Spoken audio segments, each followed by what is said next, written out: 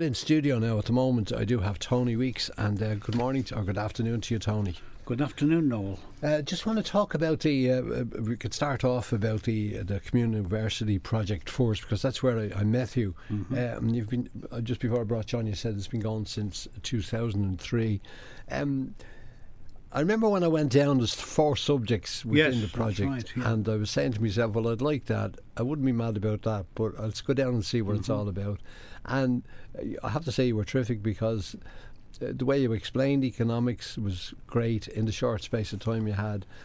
What reaction are you getting in general from the public and attendances and stuff like that over the past 14 years? Well, one quick correction there. First of all, it was 2013. Oh, 13. Began, sorry. So we've got 4 years, 5-6 sessions now behind us in which we can judge success. In terms of content and in terms of enthusiasm for it, I think it's been a great success, without any shadow of doubt. Participation is good, attendance is good. Some people may have a preference for one of the modules rather than the other, but that doesn't matter. They still keep coming. I'm talking about your input. Well, I can flatter myself, if I may, and say that we're doing this now in some other centres in Dublin. We're doing one in Walkinstown, for example, and there's a repeat of the Walkinstown one beginning fairly soon. And we had one in the autumn and one this coming up in the next few weeks now for me. And I was flattered to hear that people said they wanted to have me back and part of the team. And you're doing the one in Coolock Library as well? I'm doing the Coolock Library, which will kick in for me about the end of this coming month, end of March. Yeah. And is there any ideas from the reaction? I mean, there's a lot of feedback from the people. You do have a Q&A. Yeah. You did at the time. Misconceptions people have about economics, and do they try and put it into a neat ball? And I mean, frugal and thrift is used quite a lot. And you ask about the fiscal space a lot. The confusions are a serious part of the issues of our time, I think. And many people, I feel, and I'm not being critical here, find it quite difficult to find the language in which they can express their unease and uncertainties.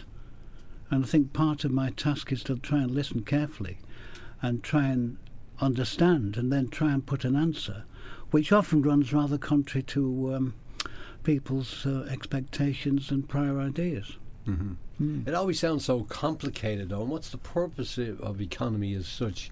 I mean, sometimes, you could ask the already housewife over the past many, many hundred years, because there's a question there about what institutes work. I think a housewife will tell you housewifery and all that is a lot of hard work, but they sort of put it aside and say, well, I just work in the home. Yes, I know. But the economy itself, what does it mean worldwide, the way it is at the moment? Well, I think it's a question that's rarely asked about what is the economy for. It sounds an easy question, but because it's rarely asked, there really isn't any very readily available answer. People see it in some ways as being something that they're there to serve. I think it's the other way around. I think that what we need to think about is a society, and then to ask ourselves, how does the economy best serve the needs of society? Now that too is another complicated area and a complicated subject, but I think this is the way the emphasis should go, and not in terms of how is economic growth going, how is the indebtedness going, and so on, because that's rather empty of content. Okay, and how does it differ across the world? I mean, obviously, I imagine it does. I'm speaking as a layman now. So how does it differ across the world? And sometimes a lot of, doctors differ, patients die, economists differ. What happens there?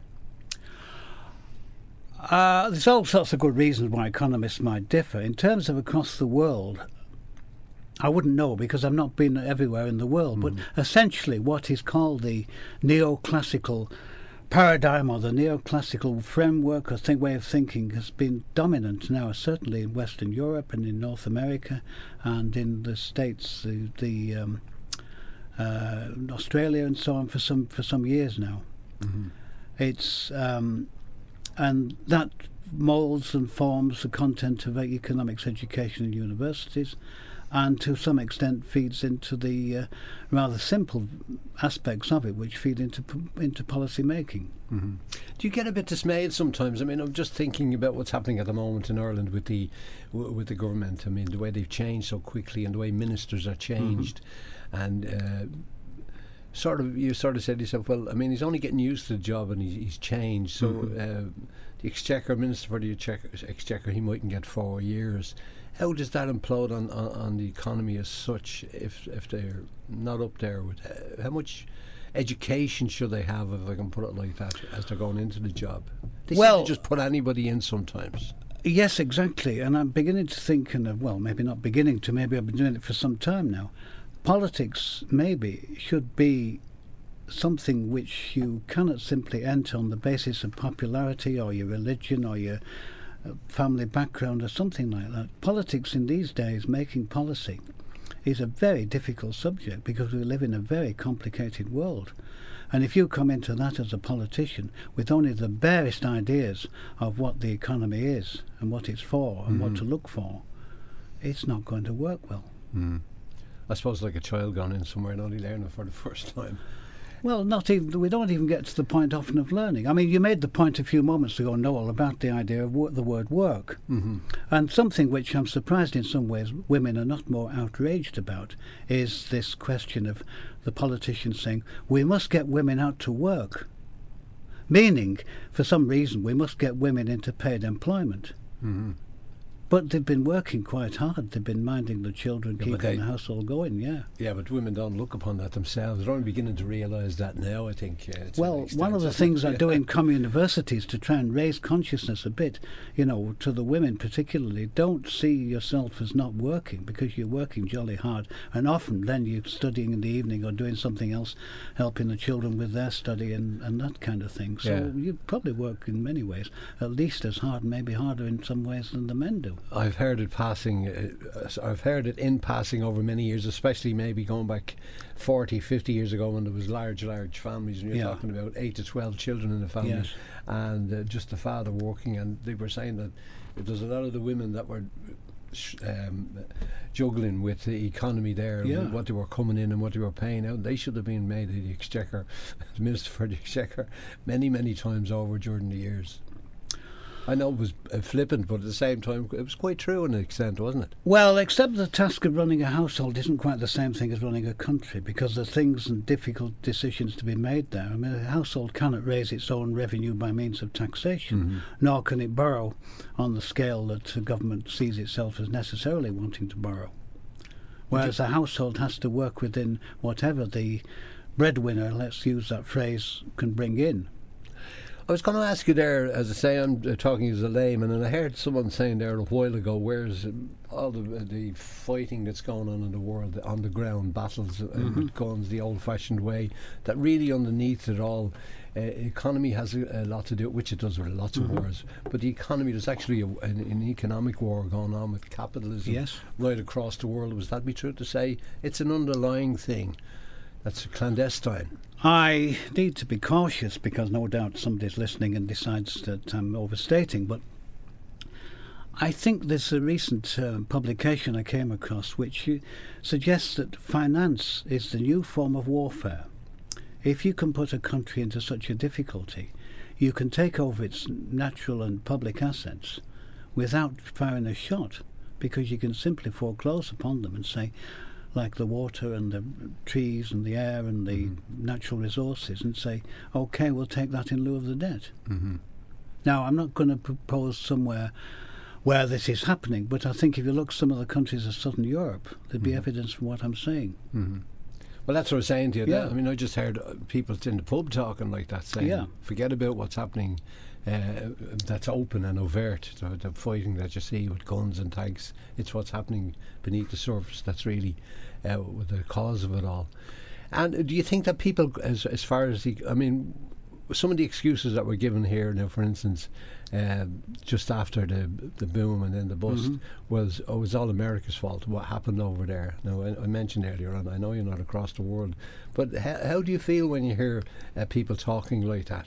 They're saying, well, OK, it wasn't our fault. we have no control over the economics of other countries, which has a direct result in what happens to us here. Well, that brings me back to a question or a comment I might have made a few minutes ago, I'm not sure now.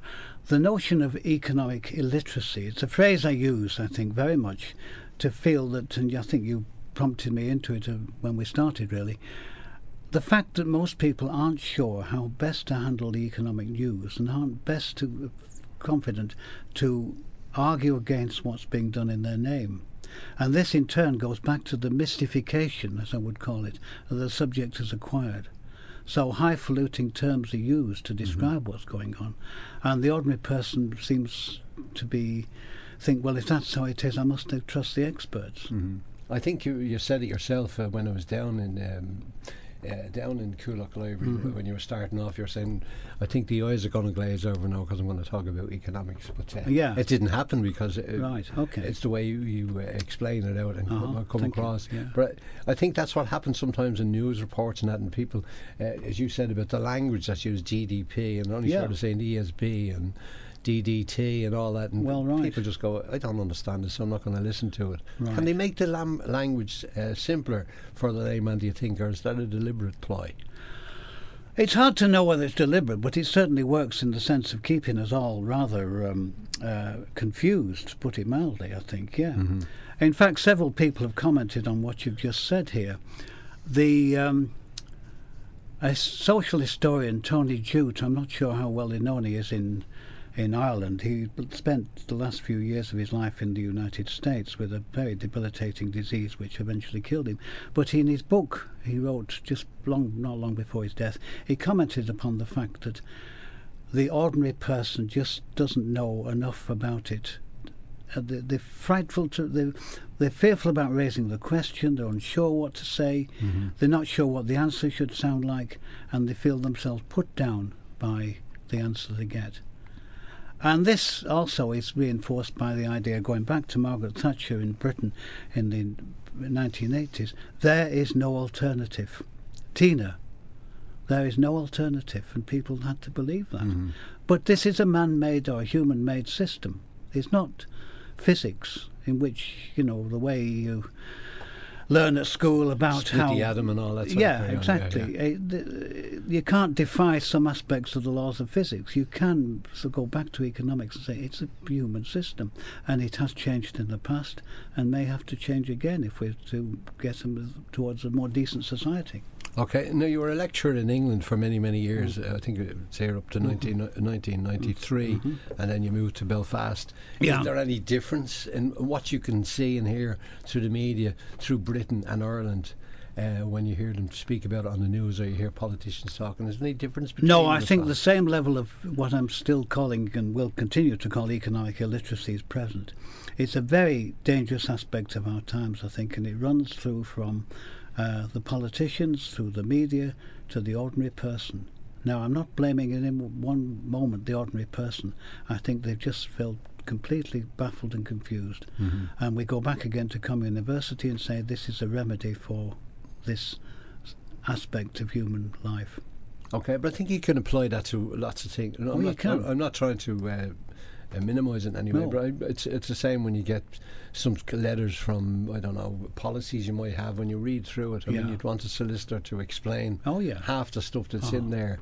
Is that a deliberate ploy as well? Like, I mean, the term is used, economy stupid. Is it a deliberate ploy to say, well, okay, if they're confused, we'll confuse them even more? Like the fiscal space they used here 2 years ago is ridiculous. Well, Noel, you mentioned the fact that, the lawyer has to interpret documents for you and your doctor has to interpret your symptoms for you. But those professions are regulated by their own professional bodies. There's no such thing as professional regulation for economists. So in other words, anybody who's been through the educational system and got a degree, ideally a PhD, can catch the eye of maybe some politician and get taken on the staff as an advisor.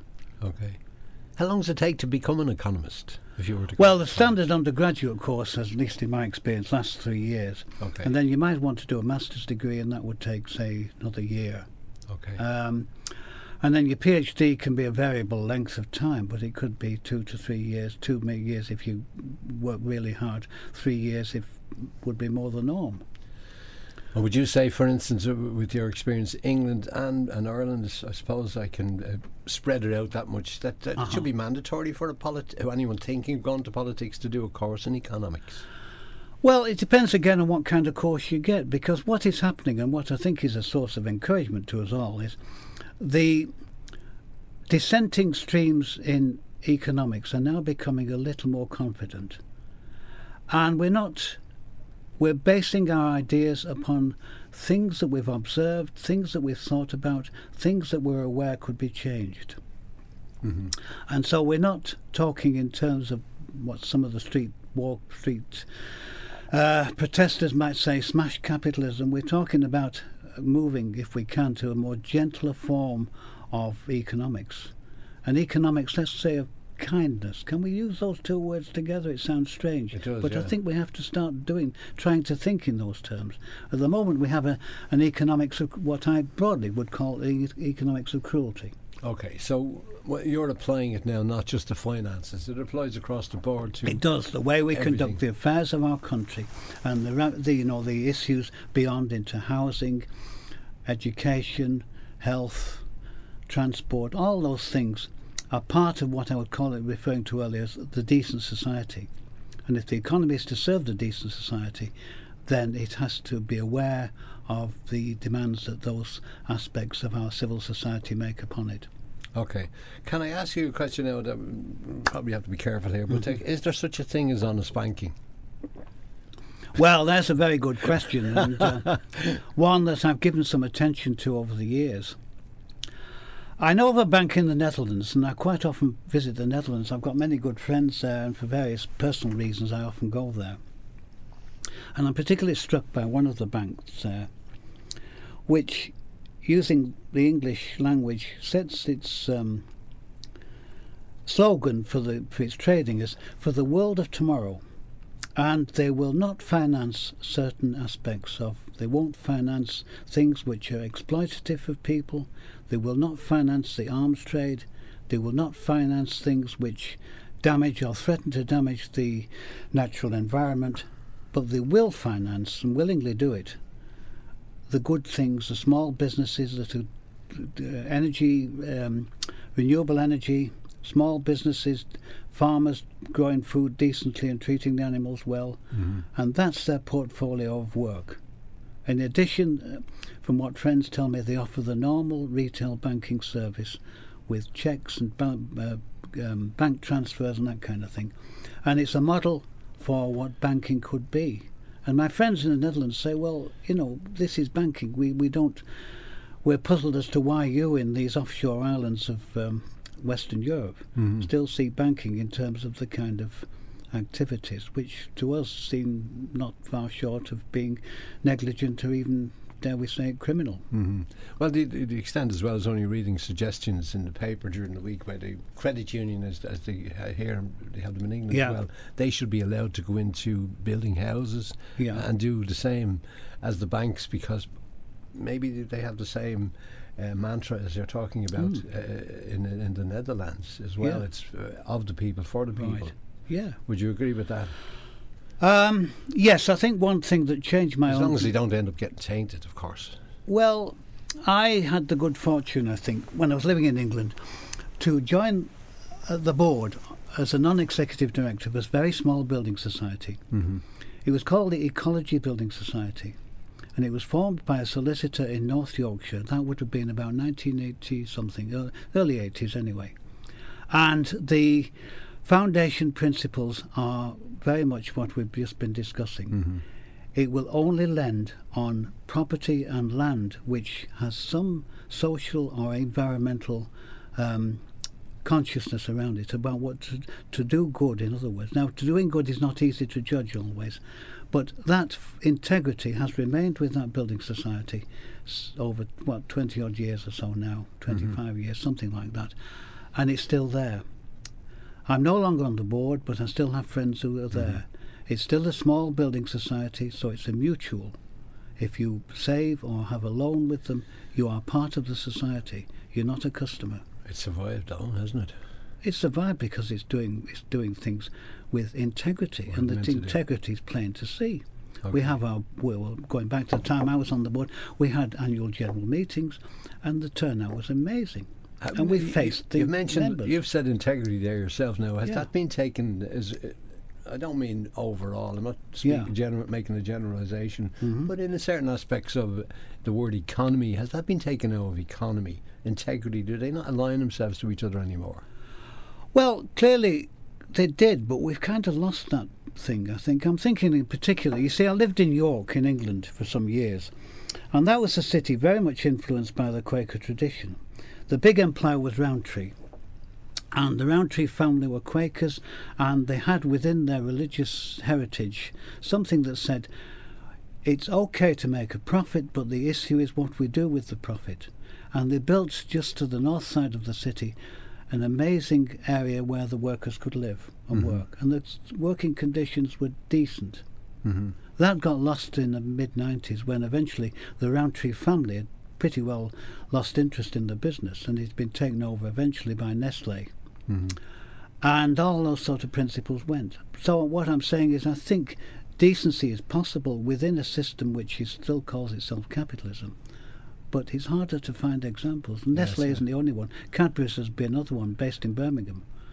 Well, I think, Rowntree used to be here as well. Yeah. They used to be here as well. But I think it applies across. I know we're generalising on everything now, but I think most people, no matter what form a lot of the arts as well, and if I'm speaking out of turn here, please ring in and slap me if you want to. But I think it applies to the arts as well, like especially in film. Yeah. I don't know about drama and plays on the stage and stuff like that. I don't know. But I know in movies and in music, for instance, that the integrity is gone out of a lot of it because it's all about the money now. It's not about the art anymore. No. In lots of cases, in 74% of the cases, as I said, I could leave myself open to be slapped there, but that seems to be the mantra right across the board in everything. Well, I'll come back on that one, Noel. We talk about integrity, we're talking about the economics of cruelty. The movie Daniel Blake, Daniel Blake, has been shown in this part of Ireland, I think.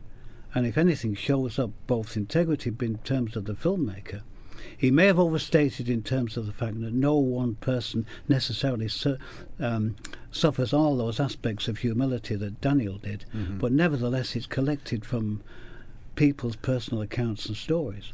And that was done with integrity. And it's even... Yeah. Sorry for interrupting you. I saw the movie recently, and it's heartbreaking to watch. But at the same time, even though it is about England, you can see it a lot here today. The bureaucracy that you can get caught up in, especially with technology and ring one for this, ring two for that, and the frustration of it. It's a wonderful... I'd recommend it to everyone to go and see. But I understand what you're saying about that. Okay, so the integrity across the board has been gone. Just getting back to the what you're doing at the moment, do you find it different north and south? Do you find any different in the teaching of north and south? I think there's a... I'm not trying to malign either side. No. But I think it's easier to make the statements I want to make in this part of Ireland than in the north. Okay. The north, to a great extent, is still stuck in ways that go back to the last millennium, I think, or the last century, if not that far back. I feel I'm making some progress in discussions or conversations, I prefer to call them, about how things could be. But the really sense of firm acclamation I get is when I contribute to Communiversity. It really works, it really rocks, it's great stuff to have. And I think this part of Ireland, the citizenry are beginning to understand what the word citizenship means. And maybe it's taken a long time, but the way your president, Michael D. Higgins, is handling his terms of presidency, some of the speeches he's made have been absolutely wonderful and encouraging. And secondly, I think the way you handle you collectively handle the memorials to the 1916 Rising last year, again I think was a very well done and it reinforced again, I hope I'm reading the things right, reinforced that sense of citizenship. We are citizens. For a long time my passport said I was a subject of Her Majesty and my wife's passport says she's a citizen of Ireland.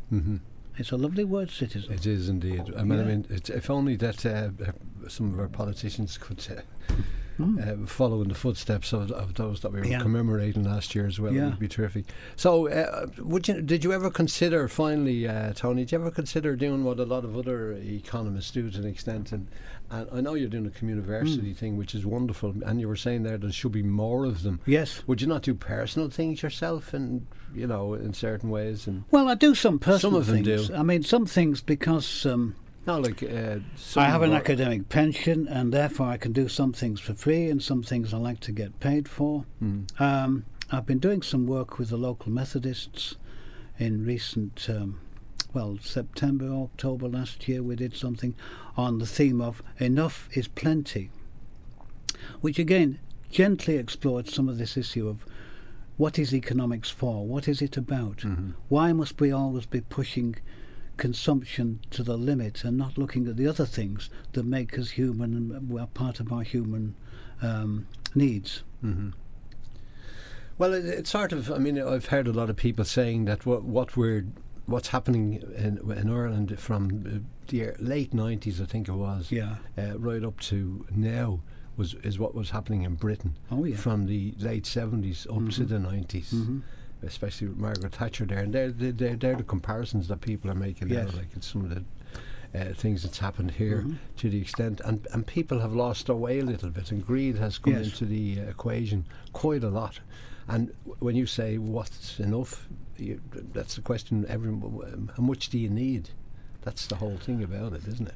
There's no easy answer to the question, but the question, like questions generally, need to be raised. And we need to sit in a participative discussion, and we each have our own view, but we can share things. And that kind of civic conversation, I think, is something that's very important, and which Communiversity and my work with my Methodist friends helps to foster. So yes, it's important.